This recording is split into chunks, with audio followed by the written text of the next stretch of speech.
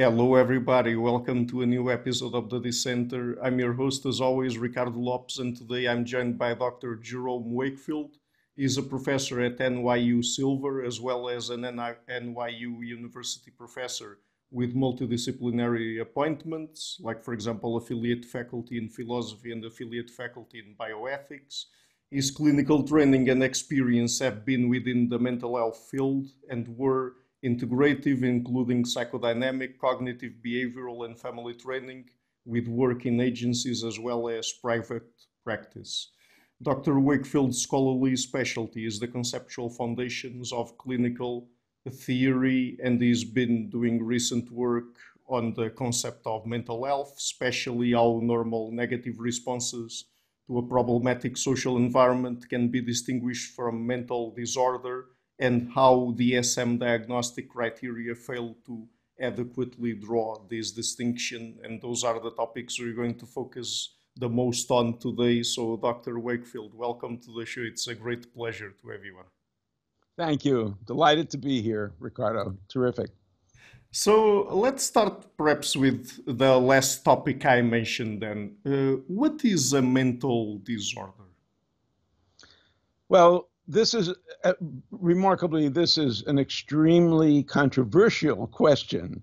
And it's been debated across half a dozen disciplines, not just psychiatry and psychology and social work, but also disciplines like sociology, history of ideas, philosophy, of course, anthropology. And the basic issue here is that people feel we have a pretty solid notion of what a physical disorder is, what a medical disorder is.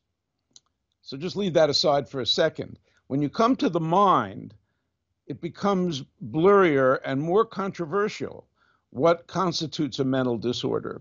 And in our own period of time, this issue was raised particularly by a school of thought that have now become labeled the anti-psychiatrists in the 1960s and 1970s, who argued that psychiatry itself was not a true medical discipline because the conditions it treats, whether it's depression, anxiety, schizophrenia, that these conditions are not true medical disorders, but they are actually socially disvalued behaviors that we get psychiatry to mislabel as medical disorders so that we can control the behavior on our behest. So this is why the question of what is a mental disorder became a major multidisciplinary issue, because it's really at the foundation of whether we have a psychiatric discipline that's part of medicine, as well as a human rights and social control issue. That is, the anti-psychiatrists argued, look, basically psychiatry is for social control, not medical treatment. And so it's actually controlling us. And so there was a lot of reaction against psychiatry. So my view, which develops out of other views, but was somewhat different than what was occurring at the time I wrote, is that a mental disorder, first of all, should be considered, let's put it this way, to understand what we mean by mental disorder that legitimates psychiatry's role as a medical discipline, which I think it should be, you have to have disorder in the phrase mental disorder mean exactly the same thing it means in the phrase physical disorder or medical disorder. You can't just make up a new idea, which is what many people were doing, to try to figure out what you'd like to mean by mental disorder. That doesn't meet the anti-psychiatric criticism. So how do you do that? You analyze the concept of a medical disorder. And the answer, it seemed to me, was that there really is only one way of understanding disorder: medical, physical, and mental. And that is when something has gone wrong. This is an intuitive phrase so far. When something has gone wrong with the way you're functioning. So function is a central idea. So mental disorder is simply something has gone wrong with psychological functioning in the same sense, we'll get to what that sense is in a second, as you mean when something has gone wrong, when you have heart disease or COVID or whatever, where something has gone wrong with the way you're physically functioning. So the question is, what does something gone wrong mean here? And it seems to me the only possible answer in our era that can be given is that it's a failure of some mechanism, physical or psychological, to do something that it was biologically designed to do. That is, it's an evolutionary concept. Because, frankly, that's the only objective sense that's independent of human values, really, where we could now, endlessly politically debate what we'd like to classify as a disorder. That's an objective sense of how we are biologically designed and when something goes wrong. If you are unable to see in normal light with your eyes open and nothing is occluding you, something's gone wrong with the way your eyes are biologically designed to function, and so you have a medical disorder. Similarly, if you believe that we are biologically designed to have certain emotions, to be able to think certain ways, then if something goes wrong with that, that doesn't allow those functions to be performed, even under normal circumstances where they should be capable of being performed, then you can say legitimately and really there is a mental disorder in the same sense. And I think that's an evolutionary sense.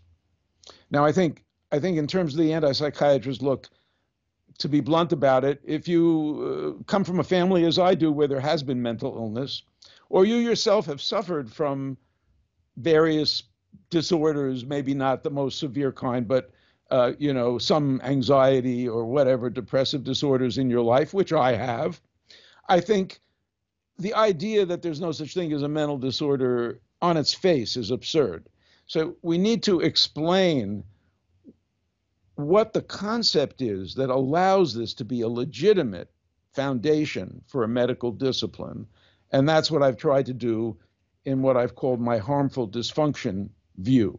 So I believe a medical disorder, whether physical or mental, is a harmful dysfunction, where dysfunction means that something in us, often we don't know what that is. We're simply guessing at certain stages of the development of medicine from context that something's gone wrong, but we don't understand how it's supposed to go right, or we don't understand the mechanisms yet, but we judge it anyway.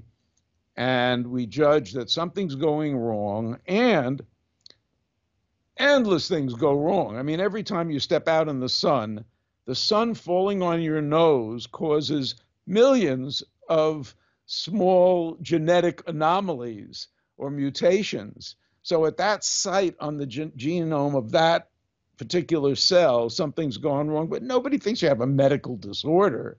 It has to harm the person for it to be considered a medical or mental disorder. So, I mean, this explains, I think the virtue of evolution coming in here is that it explains. So biological design is something that's been at the heart of biology since Aristotle. And of course, theists have believed that what looks like biological design is due to God designing us in certain ways. A theist and an atheist who reads Darwin can agree more or less from the context where things have gone wrong from what they're designed to be, and therefore medicine can proceed without having to, create a world of Darwinists. But the fact is that modern science has, in fact, explained where biological design comes from, namely from natural selection, at least for us that believe in, evolutionary theory. So the answer to the question of when has something gone wrong can now be referenced in terms of evolutionary theory. So, with all of that in mind, let's get into an example of what is at least considered a mental disorder, just to illustrate what we're talking about here. something we've been doing work on. What is depression then? And what do you think is the best way of approaching it theoretically and clinically, for example? Well, what depression is specifically from a biological or, general view, we don't understand it yet, to be honest. Like grief and like sleep, for that matter, we have these major features of how we're biologically designed. We can tell from context that this isn't accidental. All cultures, people in all cultures become depressed under pretty predictable circumstances. It appears to be part of our nature, and we presume that there wouldn't be something that salient about us unless it had been naturally selected to be that way, because if it was just harmful, it probably would have been selected out over periods of evolutionary history. But exactly why it's there and how it functions and what are the biological brain foundations of it, we know quite a bit. But I think the main thing to understand is that we don't know much, that we don't have an incisive theory of it any more than we do of, say, sleep. I mean, there's a lot of theories of why we sleep, but think of it this way. Sleep is probably the single most harmful condition of the human race. Sleep takes away 1/3 of our lifespan and renders us basically periodically hallucinating and, paralyzed, semi-paralyzed for 8 hours. Now, look, if we didn't see that this is probably, from all the contextual evidence, part of our biological design, we would think this is a massive, horrific disorder. But we see that it's biologically designed. Now, depression, think of depression in part as kind of a psychological, and this is very rough, but I mean, it's just a way to think about it, a psychological analog of sleep. Because the mystery about sleep is, what good does it do us to withdraw from the world for 8 hours and be vulnerable? The mystery about depression is, why do we withdraw? Why downgrade your activity and your affect? Why become hopeless? What good is this to any living organism to become less functional in this way that depression makes us? So studies suggest that depression is like all emotions. Emotions are transient changes, transformations in our mental state that affect everything. How we think, what evidence we pay attention to, and what we do, how we behave, and so on. They're global transformations. Depression seems to be a global transformation that takes place in the face of perceived loss of resources, of status, of other people that we depend on. Wide range. And because we're so smart as human beings, we symbolize and we see losses where maybe they're not literally obviously there, sitting in front of us. I mean, I can, walking down the street, you see a newspaper that says stock market drops 25%, and you can become depressed from this totally abstract sentence. So that said, the studies of depression under natural circumstances suggest that it is a way of withdrawing your energy and your commitment and holding back when things aren't going well, and perhaps it would be safer to hold back and to reinvest your energies elsewhere at some point.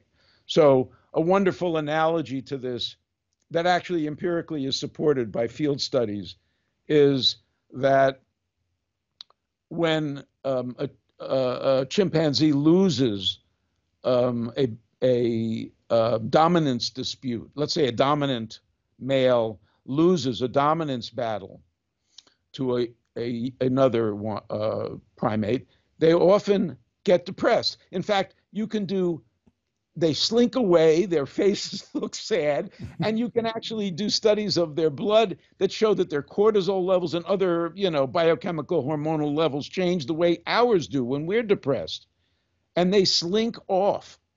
Now, studies show, this is remarkable, I think, that the ones that slink off have a longer lifespan than the ones that don't slink off. Why is this?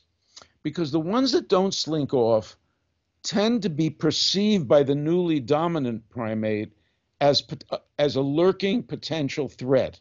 Mm-hmm. And therefore, they tend to get into fights and they tend to get hurt. So think of depression as a withdrawal to rethink and process very complex social changes in your status, dominance, resources, and to reconfigure where your energies will go.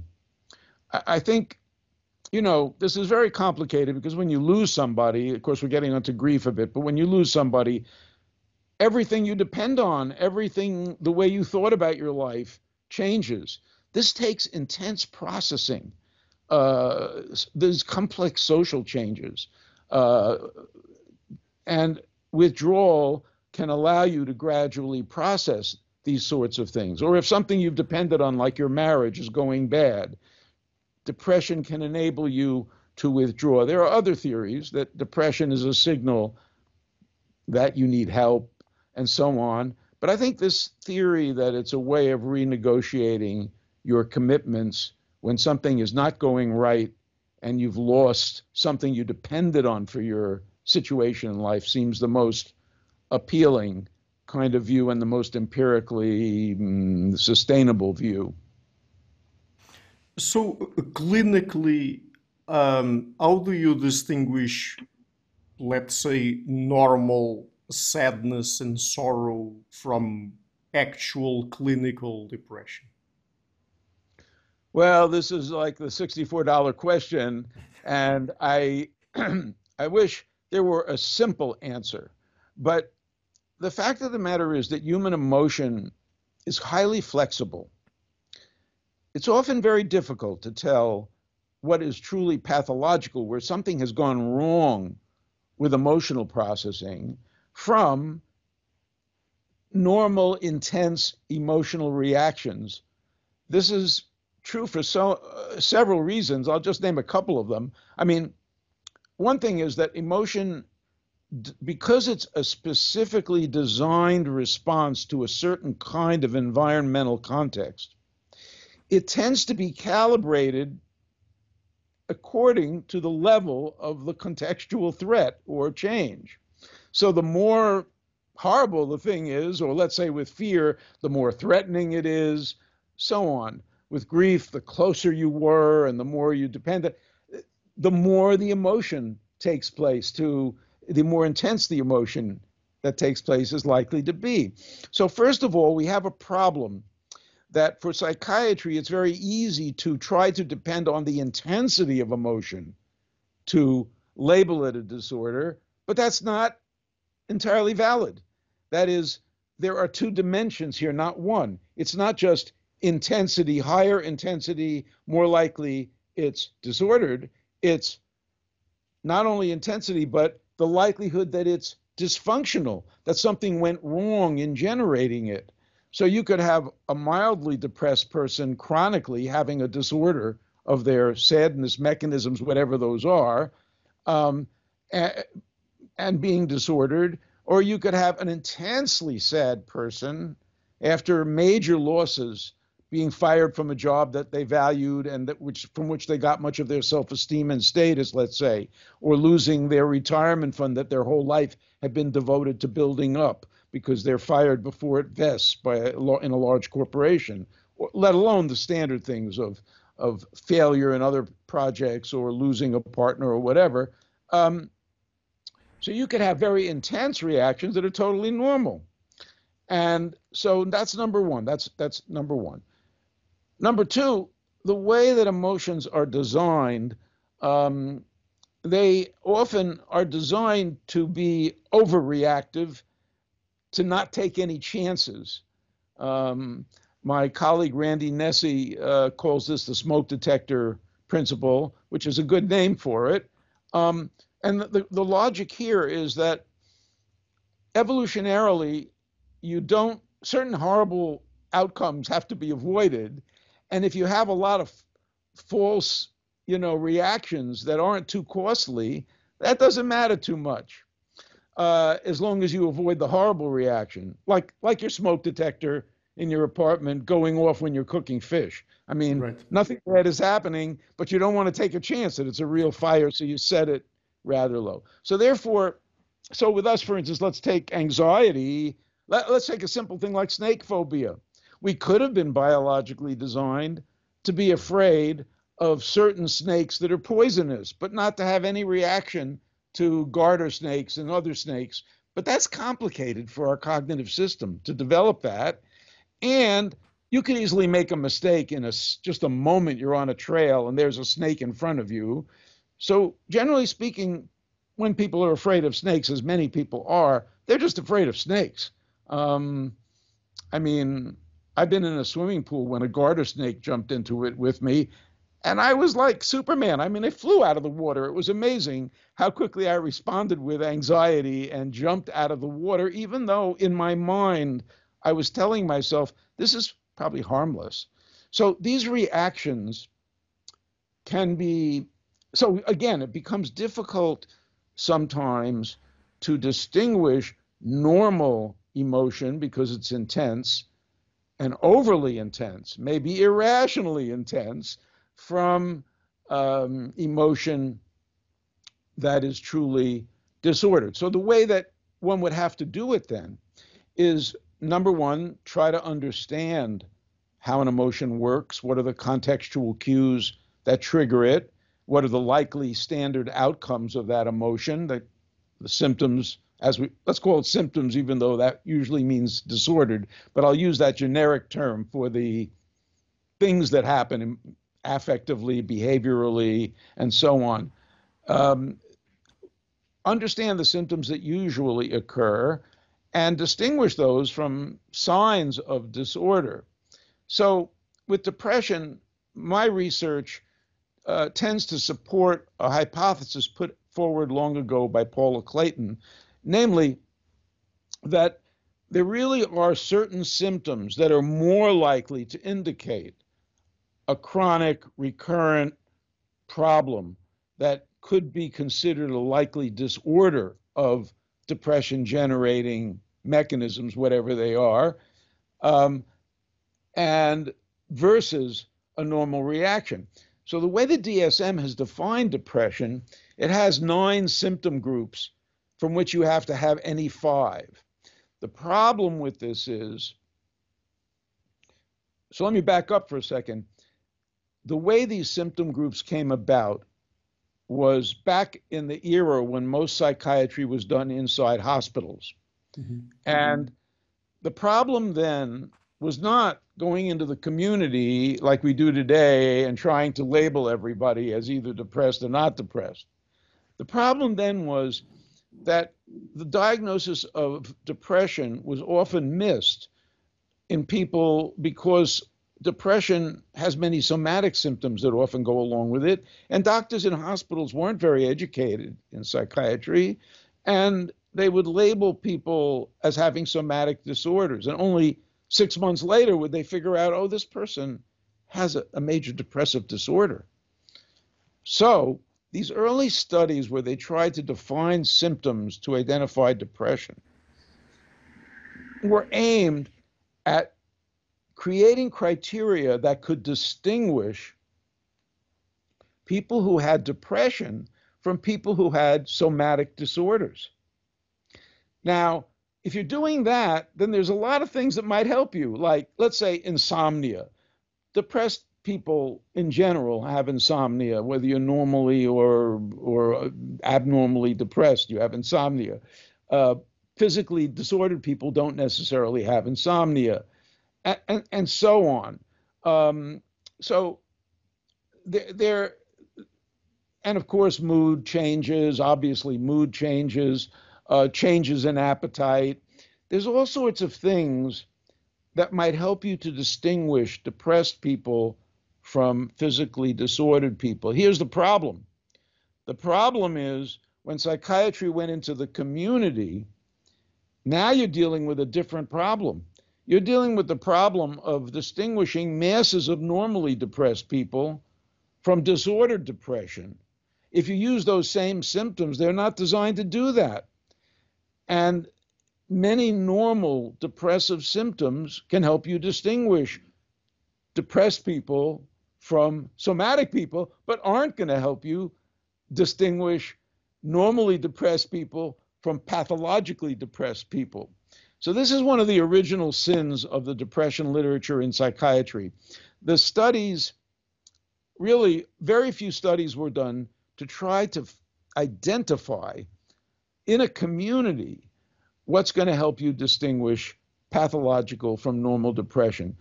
My work strongly suggests using epidemiology. This is an empirical aspect of my work. I have about 10 years of epidemiologic studies that strongly suggest that there are a set of symptoms that are well known, but they're only a subset of DSM symptoms that do tend to indicate a worse course, recurrent symptoms, suicidal ideation that suggests disorder.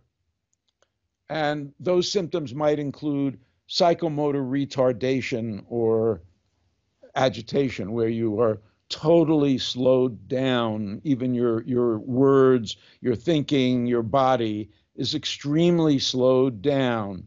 Obviously, psychotic ideation would be another one. Severe impairment. I'm not talking here about moderate impairment, where maybe you don't feel like going out with your friends as much, you're a little more distant from your family, and so on. But severe impairment, where you're really withdrawn over a longer period of time. What period of time?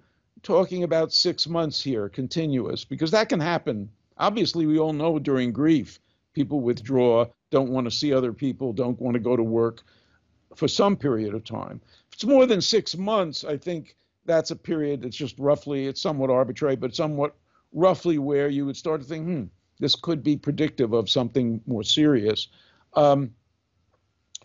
Deep sense of lack of self-worth. I'm not talking here about normal regrets. If only I had done this, they wouldn't have fired me. I loved her so much, I should have been nicer before this horrible thing happened and I lost her. You know, we all have regrets. We all feel these feelings. But if you start to feel totally worthless in your own self, this, by the way, can be a predictor of suicidal ideation. I'm so worthless, I'm a burden to everybody. They'd be better off without me. So that would be another, kind of indicator. So these are just some, without going through all the symptoms. The point is that the other symptoms, such as, depressed mood, less appetite, difficulty concentrating on your normal tasks, insomnia, those kind of symptoms, frankly, people have them all the time during normal reactions of distress, whether it's depression, anxiety. And those are all in the DSM criteria. So we're confusing in the community normal emotional reactions, which are serious and people may need help.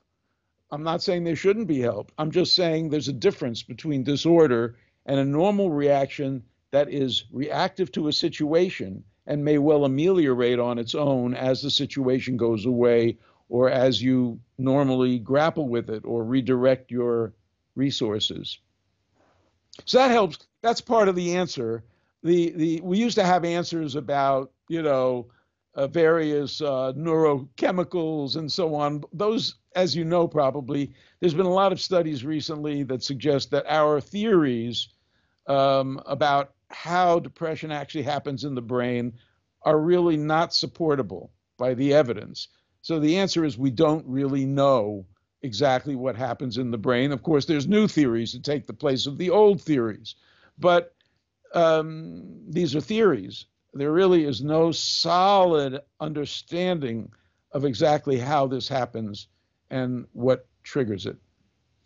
Yeah, I will ask you in a bit about those sort of biological factors behind depression and what we know about them. But just before that, uh, taking into account all of what you just said, what can we say about rates of depression? Because we hear and read everywhere that rates of depression have been going up more or less across the globe, but with all of those issues surrounding diagnostic criteria, I mean, do we have good enough information to really say if rates of depression have really been going up, if there are more and more people suffering from it, or if it's a matter of, for example, overdiagnosis? You know, the problem is that psychiatrists have their criteria. These criteria, like the ones I described from DSM, where they have 9 different symptoms that you figure out if somebody had 5 of them at the same time, then they have major depressive disorder. And the studies aren't done in a way that would separate people very well. So the answer is we don't know. And the answer is that almost certainly these statistics that we have are not meaningful in terms of disorder. It's an extreme thing to say, but when you get these statistics, they're very malleable. First of all, if you ask people to remember, they give you one answer. If you follow them and ask them every year, you get a much higher rate of major depression, twice as much.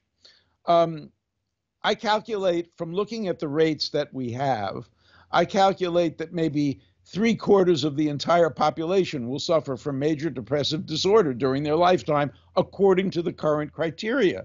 Now, 3 or 4 decades ago, physicians were trained to think that 1 to 2% of the population would get a major depressive disorder. How is this possible? Have we discovered that this is really, the common cold of psychiatry? It's a disorder, but everybody has it? Or are we just using poor criteria? I think, and encompassing normal human reactions. I think it's the latter, and I think the research that I've done epidemiologically tends to show, at least to some extent, that that's true. The rates are so high, and they vary so tremendously that one can't help but think that they are mostly made up of normal reactions to changing social conditions. For instance, with COVID, it was claimed that the rate of depression went skyrocketing now, especially in young people. Now, I'm not saying it's not a problem to be addressed, but I am saying that in previous disaster scenarios, you get these high rates, and then after the disaster passes, the high rates pass also. After 9/11 in Manhattan, the World Trade Center attacks, they did all these studies that show that symptoms of depression, anxiety, PTSD were rising rapidly. What did it all come to 6 months later? There was hardly any rise. And the degree that there was a rise in mental health access was people who had mental disorders before the attacks, who needed more attention after the attacks. It was not a general rise in mental disorder that was sustained and showed something having gone wrong with the way the mind was functioning. So I think you have to take these statistics with a grain of salt. The criteria are so loose. I'll give you an example. The very latest epidemiologic study, it's a cross-sectional study, again, where they ask people today to tell you what they remember. But let's take the 1 year. They do lifetime and 1 year question. The 1 year is a little bit more reliable because you can kind of remember better what's happened to you in the last year. So in the 1 year data, of everyone, some very large number, I forget, 18% of the population, or maybe it was less, I don't remember the actual percentage that said they were depressed. But here's what's important. Of everyone who said that they had symptoms that qualified them for major depressive disorder, About 13% of those people had their episodes after they lost somebody in their lives, and the episode lasted less than 2 months. Now, would you and I want to classify those people as having a major mental disorder? I'm not so sure we would. I think most people would say, if you lose somebody close to you, as I said before, the kind of processing, depending on who they were, how close you were to them, were your resources based on them, or did you have your own resources? Are your friends and people you hung out with kind of still there, or were they all through the person that you loved? These are contextual factors that will affect how depressed you are for a while after you lose somebody, and how interpersonally intimate you are. The phenomenologist Merleau-Ponty, I think, described this beautifully, saying that when you're in a close, intimate relationship, you actually see the world through joint eyes. You experience everything in a different way because the way you experience it adjusts for how the other person might experience it and what they might say. It's sort of part of you at that point.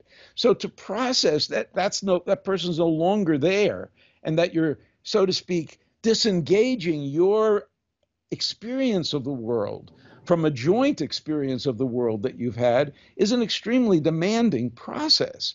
So the answer is that clearly there is at least a good probability that a large percentage of these cases are not mental disorders, but people reacting to negative things in their lives, and of course to our societies to social pressures.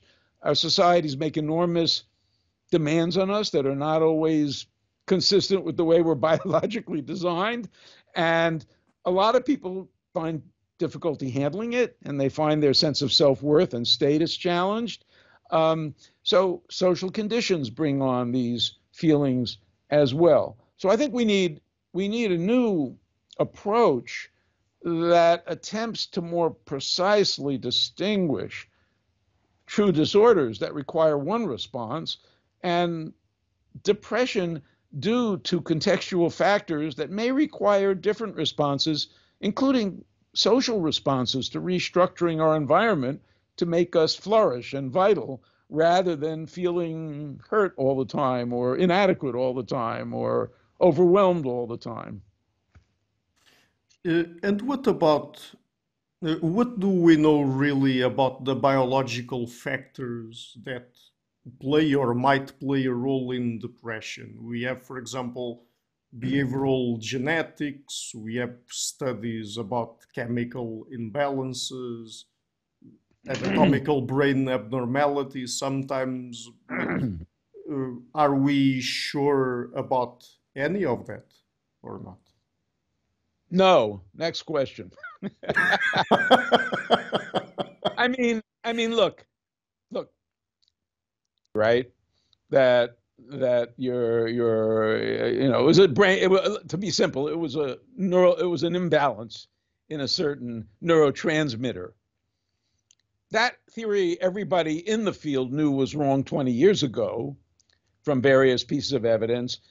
The most thorough study ever was just published this year that went through all the possible ways somebody might try to figure out why that could be true, and showed that none of it works. It's just plain wrong. Now, but is that is that the dopamine or the serotonin? Serotonin. Sorry. Oh, Yes, oh, right. yeah, because you were saying dopamine, so I'm I sorry. was a bit confused. Right. Yeah. Yeah. I'm good. Too much looking at ADHD where dopamine is. Yeah. Okay. Serotonin theory. So the next theory up is that there's something about loss of neurons during, depression, and inability to rebuild those neurons and so on. But again, this is very theoretical, and the reality is that our brain does break down and reconstruct neurons in accordance with various. The idea that this is a pathology is just a pure theory at this point that really has no no grounding in careful research and something that's been proven.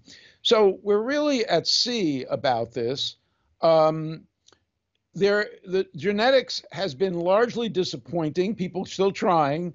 As you may know, I mean, the problem is they do these studies and they come up with multiple genes that have such small effect that it's sort of meaningless from the point of view of clinical medicine. You can't go out and try to correct this genetic anomaly as if there's one thing that is causing it.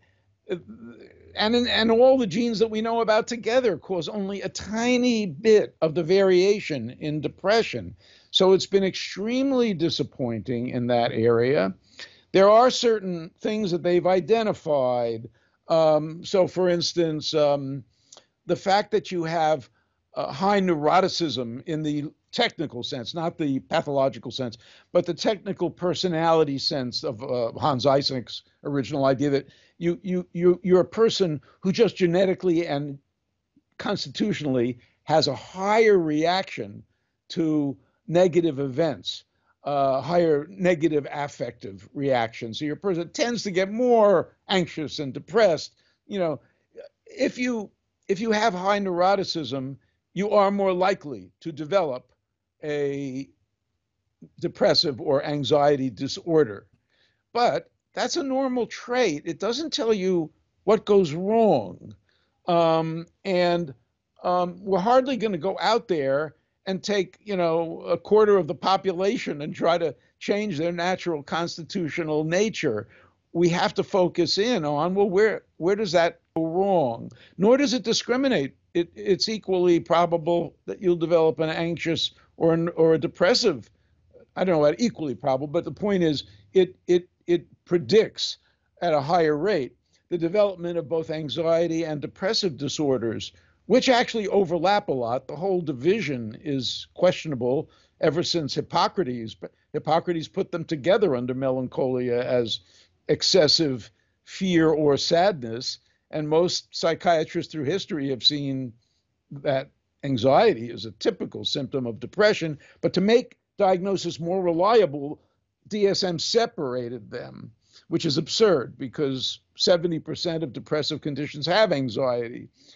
Leaving all that complexity aside, the point is we want to know what causes generalized anxiety disorder, which is a horrible disorder, versus major depression, which is a horrible disorder when they're true disorders. And they're totally different. And the fact that if you're high on neuroticism, you might have a higher chance of getting either of those doesn't really solve our problem all that well. It might put us on the track of looking at causal factors. So the answer to your question is, although at the cutting edge, everybody always feels very excited by new ideas and new theories, we're not very far along. And when you do find something, let's say with more severe disorders like schizophrenia, of course, we have some good drugs for, that help with schizophrenia or bipolar. But when you're doing these studies to try to identify a biological source, invariably, it seems, very frustrating. You find something that might look promising, you do a study, and it turns out, yes, it slightly predicts, if you have this higher than other people, it slightly predicts that you have a higher chance of getting this disorder, but it doesn't tell you how that happens, and it so overlaps with the normal population that it's no good as a diagnostic instrument. You can't say, oh, people who are somewhat higher on this can be diagnosed, because there's loads of people who never get that disorder who are just as high on it. So it's just a slight probability without a clear mechanism. So all these studies, many, many, many that seem to identify factors, biological factors based on brain scans and so on, haven't helped much. And we're still seem to be distant from a true biological understanding. The brain is just that darn complicated that our intuitive notions don't quickly bring us to an understanding. What about treating depression? With all of that in mind, can we trust the studies that we have when it comes to the different psychotherapeutical approaches to treating depression or not? I think here again, as with schizophrenia and bipolar disorder that I mentioned earlier, you can learn empirically, as medicine always has, because medicine starting 2,500 years ago understood nothing.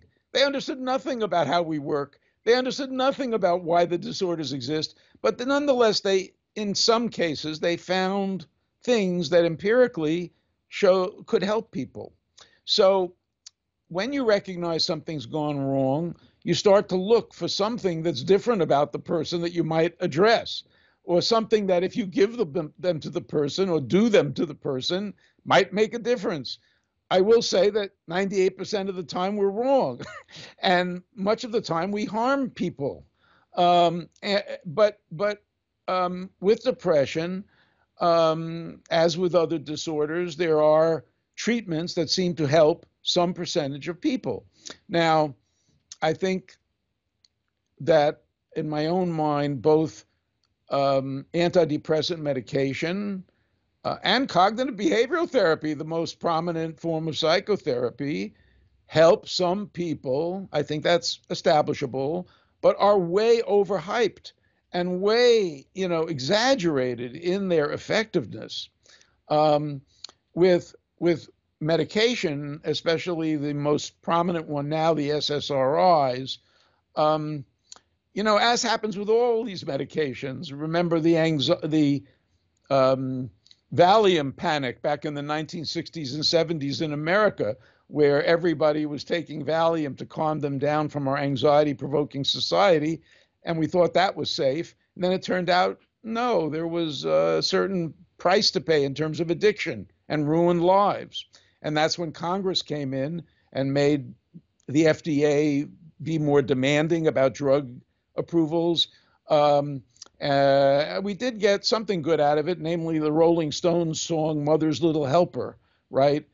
She's not really sick, but she takes her little yellow pill to get through her day. So I think that's what's complicated here. People want help with normal emotions as well as disordered emotions, and they're willing to go out in order to sustain their life, even if their life is causing them emotional distress.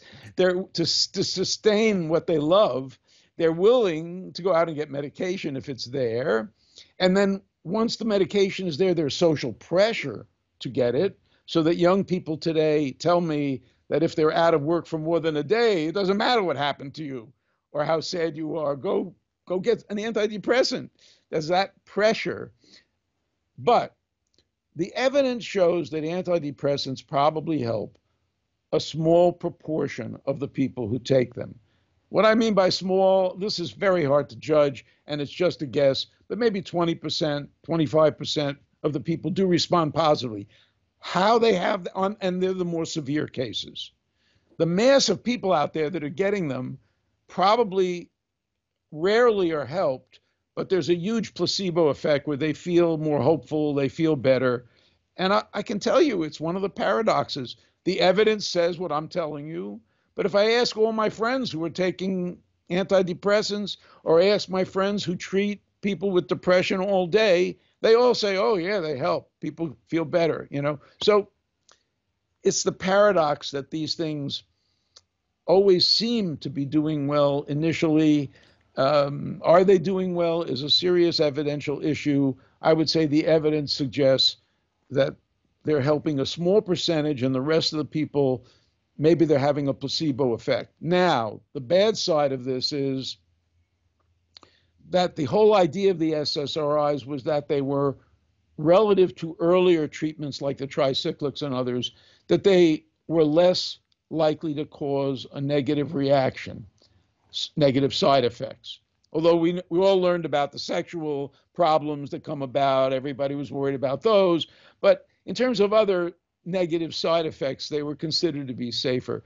But as I read the research coming out now, as often happens, it takes time for the negative effects to percolate out in the data, especially if they're somewhat rare. But, when you have a somewhat rare negative effect for a drug that's being given to millions of people, how many people are taking these drugs? One statistic that's kind of fun is of all women in the United States who are over 55 years of age, about a quarter of them are on antidepressants at any one time. A quarter of that whole population segment. Similarly, there's very, very high rates of taking antidepressants in the United States and in many other countries. So you're giving these pills to millions and millions and millions of people. So you want to pay attention to the negative side effects. It's similar with the opiates and, painkillers. When people decided you could give opiate painkillers to non-cancer pain, there were millions and millions of people who have chronic non-cancer pain that started taking them. Only a very small percentage became addicts, but it was enough to cause a major crisis in our country, the most horrible one we've ever had. So similarly, new evidence tends to suggest that coming off of antidepressants is more difficult than anybody ever imagined, that there are effects on emotionality generally in some people that are problematic, that in older people, they can have certain biochemical effects, which I won't go into the details, but that can actually cause an increase in falling and possibly even in death rates, and other such evidence that's emerging that the negative effects are bigger and more serious than we imagined, and to some degree should get us to be more cautious about handing them out the way they're being handed out now. So that's where we stand. I mean, there are new treatments, but each new treatment, it's very exciting when you hear about it. It's probably not going to be as good as what people are saying. And there are experimental treatments, but already many of these new experimental treatments are finding they're limited, or they habituate quickly and you don't keep getting the result, or they have some negative effects that weren't perceived initially. So I would say overall, we're trying hard empirically without adequate full understanding. We are helping some people. We're probably harming some people. And in general, the treatments are overhyped and probably overprescribed given the data that we have. That would be my assessment. Mm-hmm.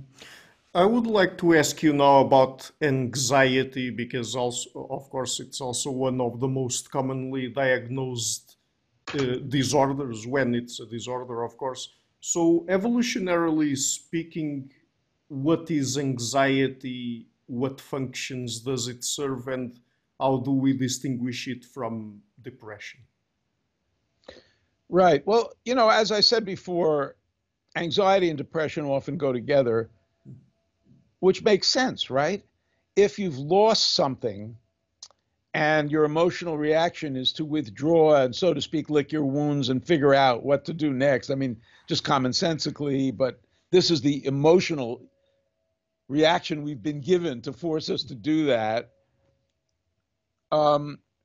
Then anxiety is likely to be associated with it because you also are looking to the future. If you think about one article long ago, I remember reading that I thought got it right in terms of like classical philosophy. Socrates, what is according to Socrates, what is anxiety or fear? It's the belief in future danger and future evil to you. So anxiety is, so to speak, a future-looking emotion that attunes you to potential danger to yourself in the future, or potential loss in the future, and activates you to flee or fight or try to prevent that loss or make up for that loss or do something. Whereas depression is past looking to some extent. the loss has occurred, and now you have to recalibrate yourself. And that's complicated because these are very deep things, as I was saying before. And so I see them as going together because almost every situation of threat or loss has the opposite potentially in it to some degree. And so that's why they tend to happen together. But this is the thing, they can happen totally separately. Um, so if anxiety is an emotional reaction that has the function of protecting us from future threat that we perceive that's not immediately present or immediately present, there you have even the startle response would be on the road to anxiety. Then you could have obviously disorders of it. If I didn't go into this with depression, but the disorders would be if the context in which it's biologically designed to be triggered are no longer triggering it, or the other contexts are triggering it that weren't biologically designed to trigger it. I mean, the most obvious and common example of this is panic disorder, where you have an intense anxiety reaction that's being triggered in completely harmless, meaningless circumstances. And you try to understand, is something going on that's perceived as danger at an unconscious level? What's going on here? So similarly with depression, I should say, in severe depression, there are cases where it just comes out of the blue. It makes no sense in terms of the context. You can't help but believe there's a disorder occurring, that the emotion has been disengaged from what it's biologically designed to do. So similarly with anxiety, I can tell you that I suffered from generalized anxiety during graduate school for a while. It's horrible because there's nothing nothing obvious that's triggering it. You just chronically feel highly anxious, and it's a physiological thing. Interesting story about DSM is that the Anxiety Disorders Committee came under control of cognitive therapists, which had a lot of good insights into panic disorder and other, where you understand panic disorder as a fear of having a heart attack because your anxiety makes your heart go faster. So that's the fear that then triggers it getting even more anxious, like a cycle that ratchets it up. But with generalized anxiety disorder, here's the problem. Freud is the one that defined this condition originally as anxiety neurosis. And Freud defined it in his cases as undirected anxiety or free-floating anxiety. Now, I can tell you from personal experience, that's what it can be like. In my case, that's what it was like.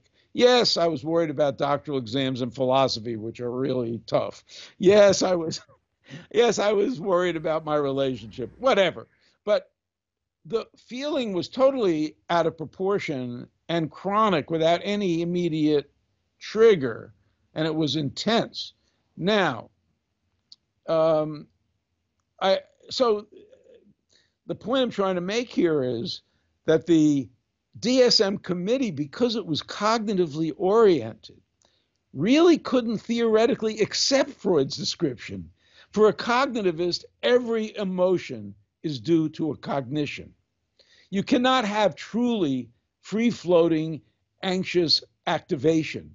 It has to be due to a cognition. And so they redefined it not as the somatic anxiety activation, but more as chronic worry about a lot of things, which have content, right? Worry, I have 3 worries. Oh, can I support myself through the rest of graduate school? Oh, what's going to happen with my girlfriend? You have a lot of worries. In effect, they defined it as worry disorder, and somebody actually proposed renaming it worry disorder. So what's interesting about this, to show, this is why DSM tries to remain theory neutral, because you get these theories coming in, and then you get exclusions and theoretical narrowness. So here's an interesting point. My disorder has no place in DSM anymore. I was not worried about various things. I was just activated all the time anxiously, so that the new cognitive view of anxiety disorder doesn't really apply to Freud's concept of anxiety disorder. So there are people out there who have this. They may not be worried. So whoever you are out there, I just want you to know you can really have a disorder even if you're not actually worried about multiple things. In any event, I think that with anxiety, we do have very good drugs for many anxiety conditions. I mean, benzodiazepines are really amazing drugs. Of course, we have this addiction problem. But I mean, unlike antidepressants, which you have to take for 3 weeks before you know if it's working, you may have to take 2 or 3 different ones before you hit one that may work. And for some people, none of them work. You take a benzo and your anxiety in most people is going to be going down within a short period of time. So I think in that area, we are better off, and including social anxiety here. SSRIs are prescribed for social anxiety as well. But social anxiety is a big problem in our culture. Many people who have what's called anxiety disorder have what's called performance-only type anxiety disorder, which is a social anxiety that comes about only when you're in front of other people trying to communicate with a large group. A lot of people do have anxiety when they're at a party talking to strangers. May well be normal range anxiety. Again, like with depression, you have a large range of normal reactions that can be easily confused with true pathology. But when it comes to social performance, I have no doubt that we are biologically designed as a species to be quite wary about performing in front of a large group of strangers staring at us and evaluating our performance. I think in more primitive conditions, you don't know what's going to happen at the end of that performance. and I quite understand it. So I would say here that although I don't believe some of these are true disorders, I would say that our society owes it to people as a matter of justice to try to help them, because so many professions in our mass communication society depend on conquering your anxiety about these conditions. I've gone on for a while, but have I answered your question, actually, in all this? Yes, I was just going to ask you now. I think you've touched on this a little bit, but earlier when we were talking about depression, we mentioned some of the issues and criticisms that people put forth about the diagnostic criteria. Does the same apply to anxiety?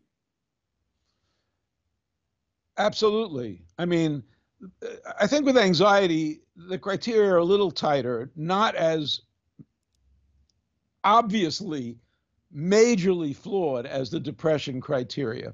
But with anxiety conditions as well, it's very, very easy to confuse, again, for the criteria to confuse normal reactions with pathological reactions. And part of this is because the criteria depend very heavily, without going into the details, the criteria depend very heavily on the intensity of the anxiety.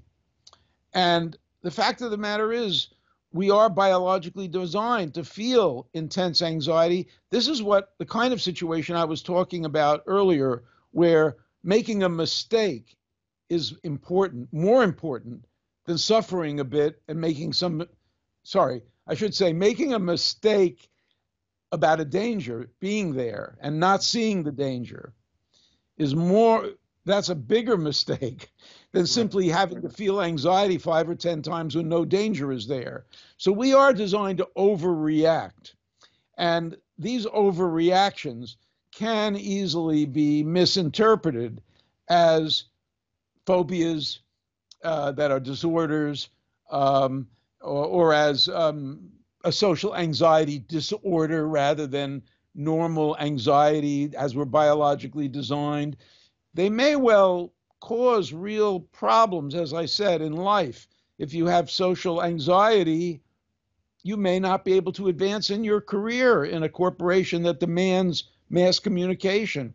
So I'm all for helping people with these problems, but to label everybody with them disordered seems to me to extend domains that really we should understand are our society's ways of stretching us, and deserve our sympathy for people who aren't naturally gifted in that area.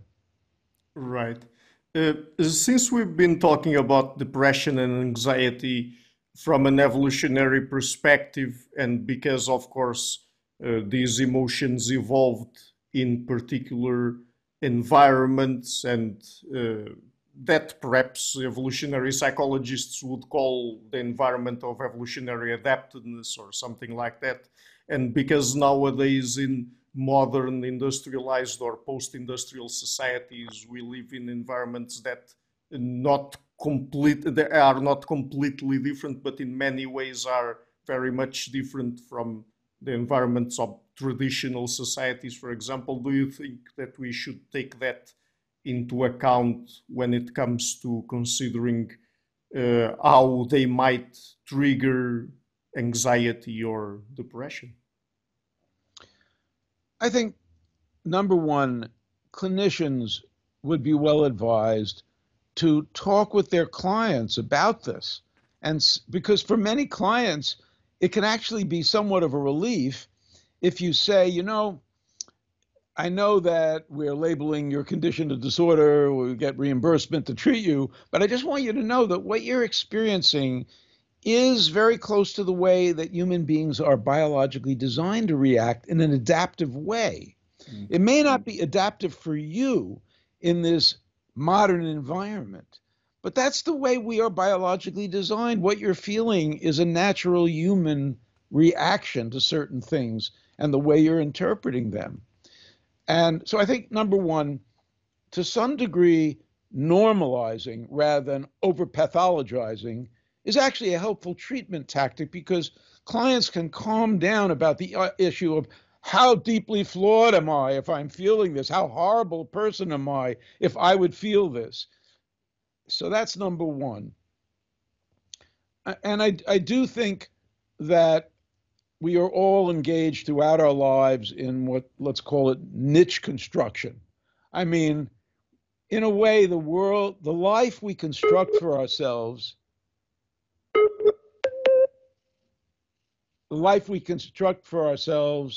is everything okay? I was getting a signal. Yeah, I heard that, but yeah, it I don't seems hear to you. be. We were talking about evolution, and I was saying that one thing is to explain to people if they're having natural reactions, and then niche selection, where we spend our lives to some degree constructing an environment that fits us, and that do we get better at this, or are we just not so good at it because all the goodies out there are so attractive that we give up things that make us comfortable or flourish in order to get certain goodies that are glittering out there?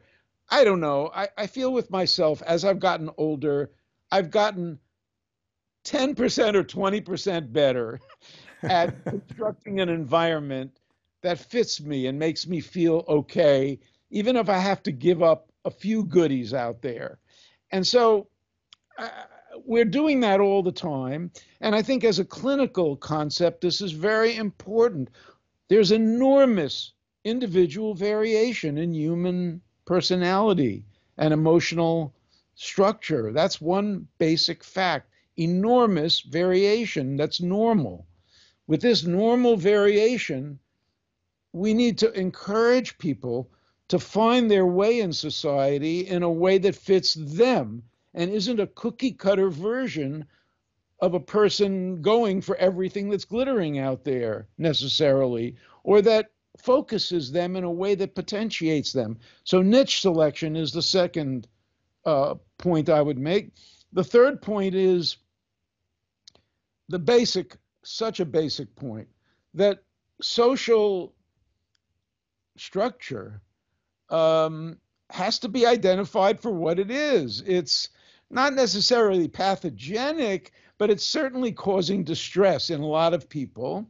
Mhm. And we have a choice. We can actually intervene to change social structure instead of psychiatrizing everybody, or we can at least identify the ways that it does this and try to minimize the effect. We can help people because of normal variation. There will be some people who naturally can handle certain things and others that can't. And we Right. should try to encourage them. Um, we do this to some degree, and then we over pathologize as our way of getting people help. So, an example would be the DSM diagnosis of a sleep disorder, which is there's a DSM diagnosis of circadian rhythm disorder, shift work type.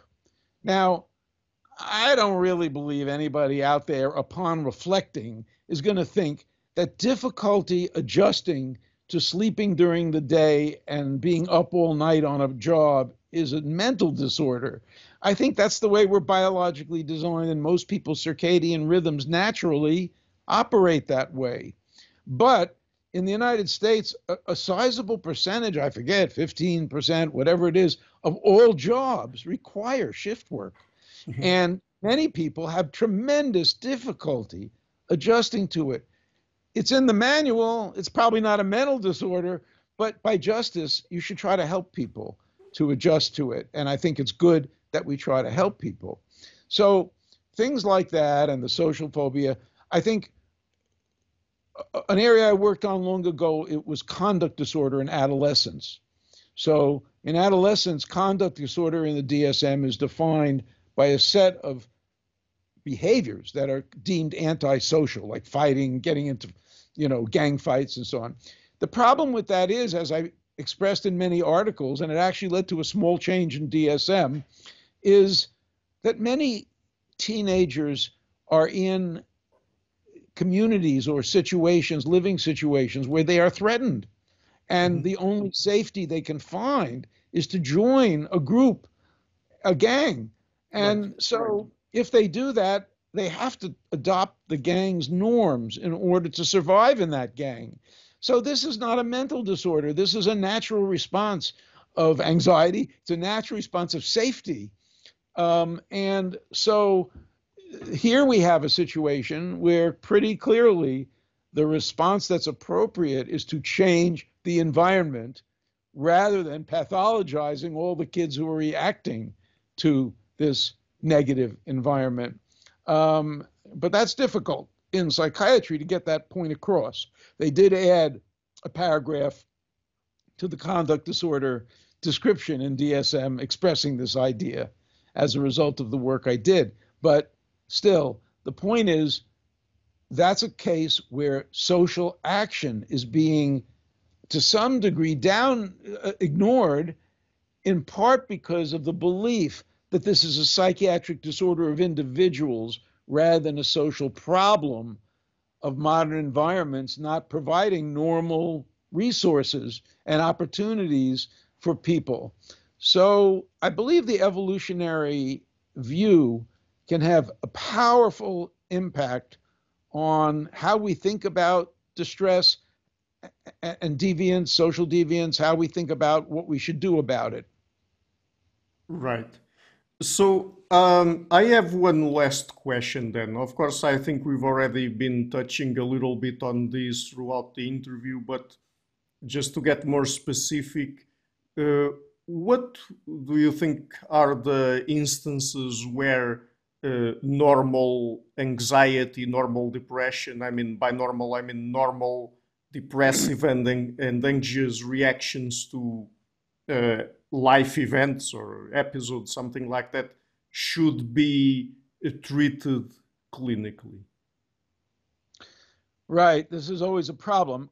One thing I need to say right at the outset is that my critique of psychiatric criteria for disorder Mhm. is not an argument that people without disorders should not be treated. Right. one could argue, I mean, there is an argument one can have, and it's a complicated one, about whether people with true disorders, which tend to be more severe on average, should have more priority and not get swamped by all the other diagnoses. So that if we made this distinction, treatment resources could be more targeted. The example being, let's say, with antidepressants, they seem to be more effective with severe cases that are probably more genuine disorders instead of being given out to everybody and causing a lot of negative side effects in people who don't even have a disorder. That might be a better way of approaching it on average.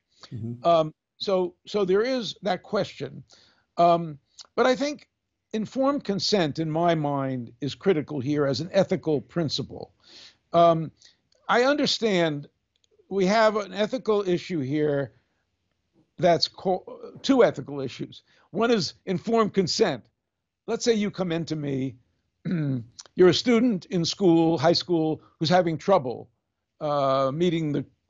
sitting at your desk. I think you're a perfectly normal, rambunctious kid, but I know that if I give you Adderall, you might do better in school. It might get you into a better college. You might get a better job. Your parents would be happy. You'd be happy, and society would be happy.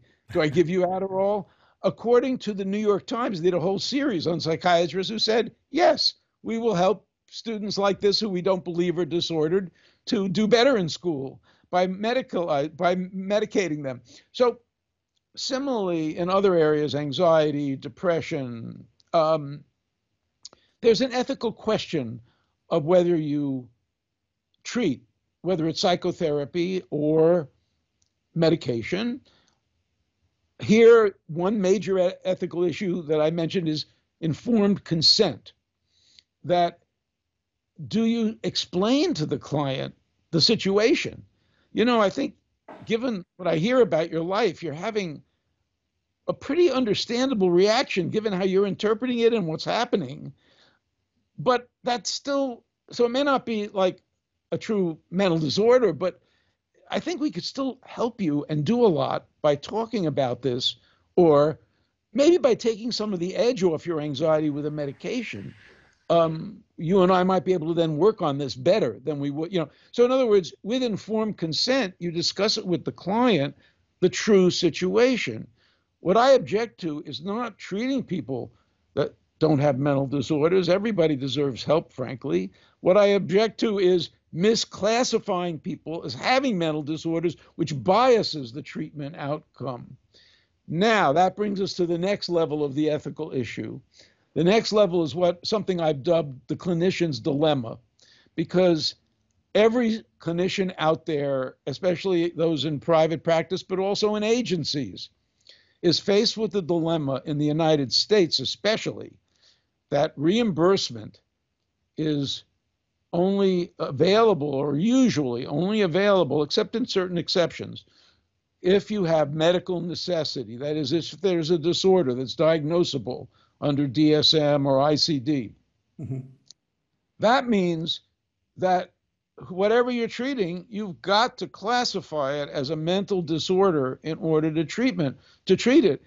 This is routine in the United States. And I mean routine even where it's obviously not. I mean, if you go into a clinic, most clinicians, I shouldn't generalize, but most clinicians in the United States, if you go in with marital conflict, you're in really horrific marital arguments and despair about your marriage, considering separation, nobody thinks that's a mental disorder. It's been rejected. The marital therapist kept asking, let's put this into the DSM as a mental disorder. Marital conflict, marital distress, that's life. Forget that as a mental disorder. So that'll make us a laughing stock. So it's nowhere to be found in any pathology manual.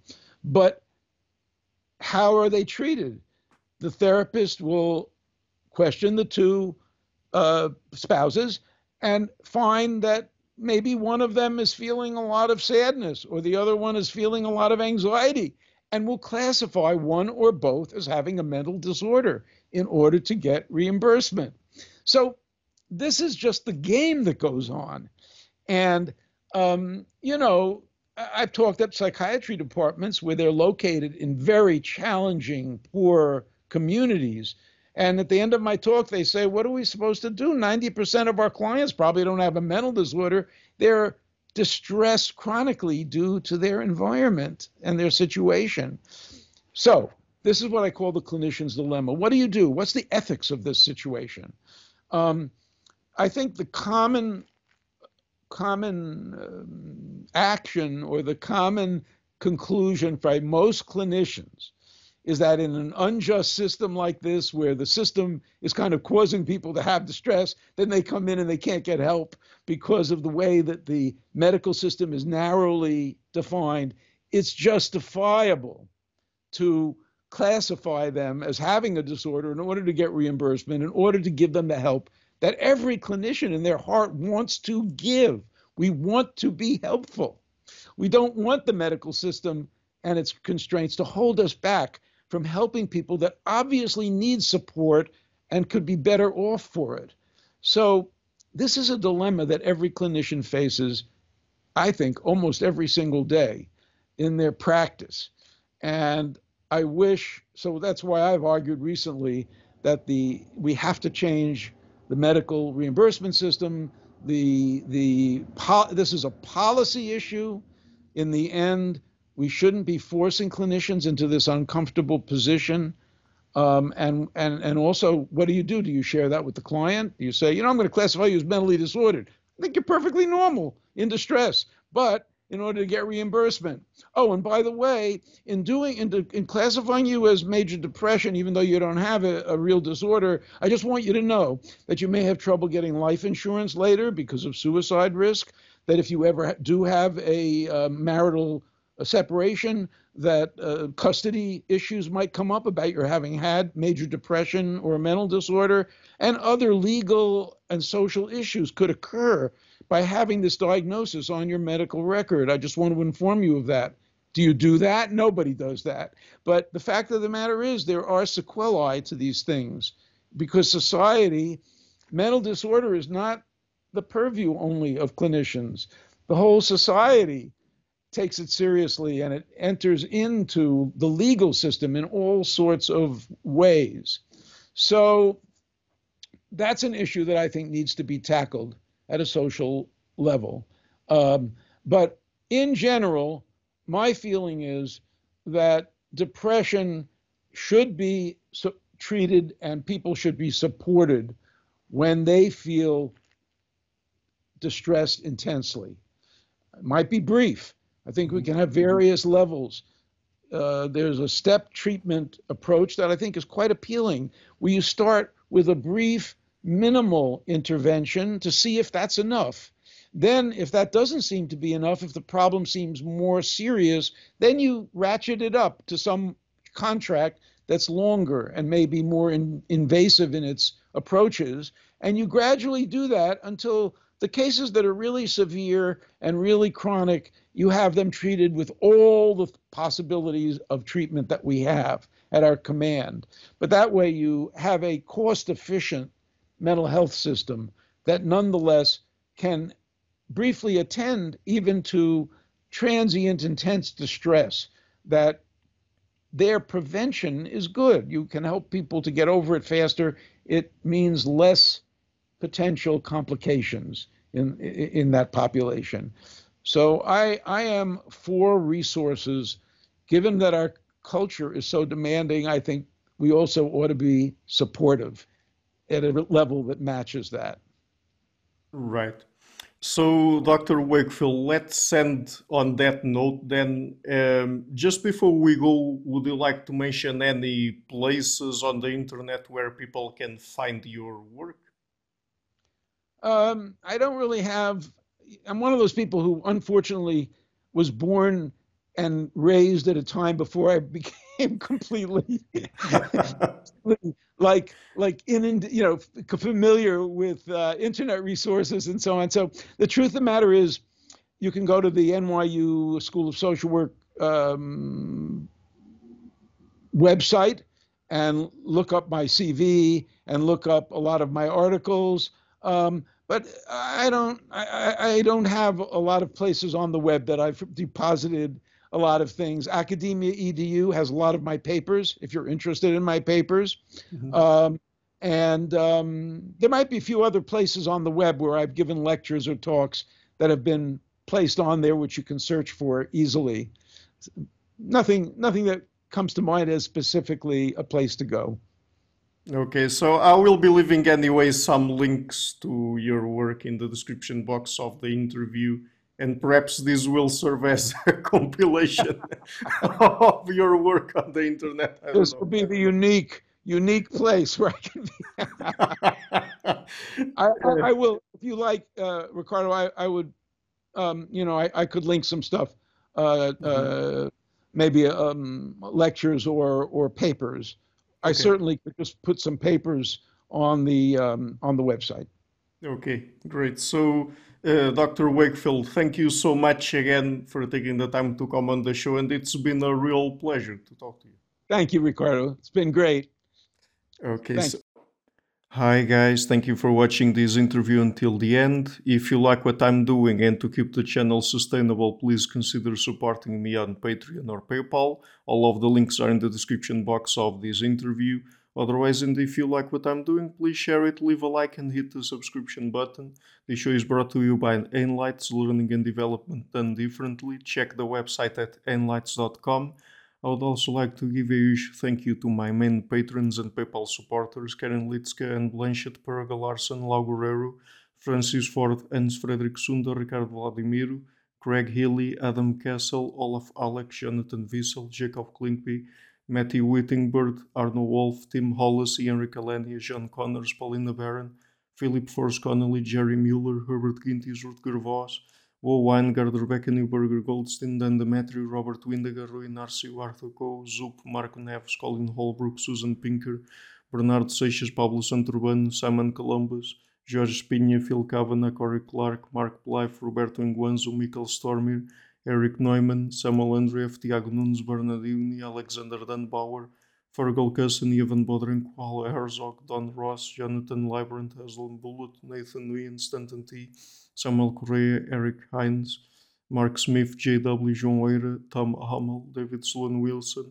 Yacila Dez Araújo, Romain Roach, Dmitry Grigoriev, Diego Antonio Correa, Tom Roth, Yannick Punter, Adana Rusmani, Charlotte Bliss, Nicole Barbaro, Adam Hunt, Pavel Ostazewski, Nelek Bach, Catherine and Patrick Tobin, Al Ortiz, Guy Madison, Gary G. Hellman, João Linhares, Lida Cosmides, Saima Afzal, Adrian Yagi, Nick Golden, Paulo Tolentino, João Barbosa, Jules Price, Edward Hall, Edin Bronner, Franca Bortolotti, Gabriel Pons Cortez, Ursula Litzke, Dennis Cook, Scott, Zachary Fish, Tim Duffy, Todd Shackelford, Sonny Smith, and John Wiseman.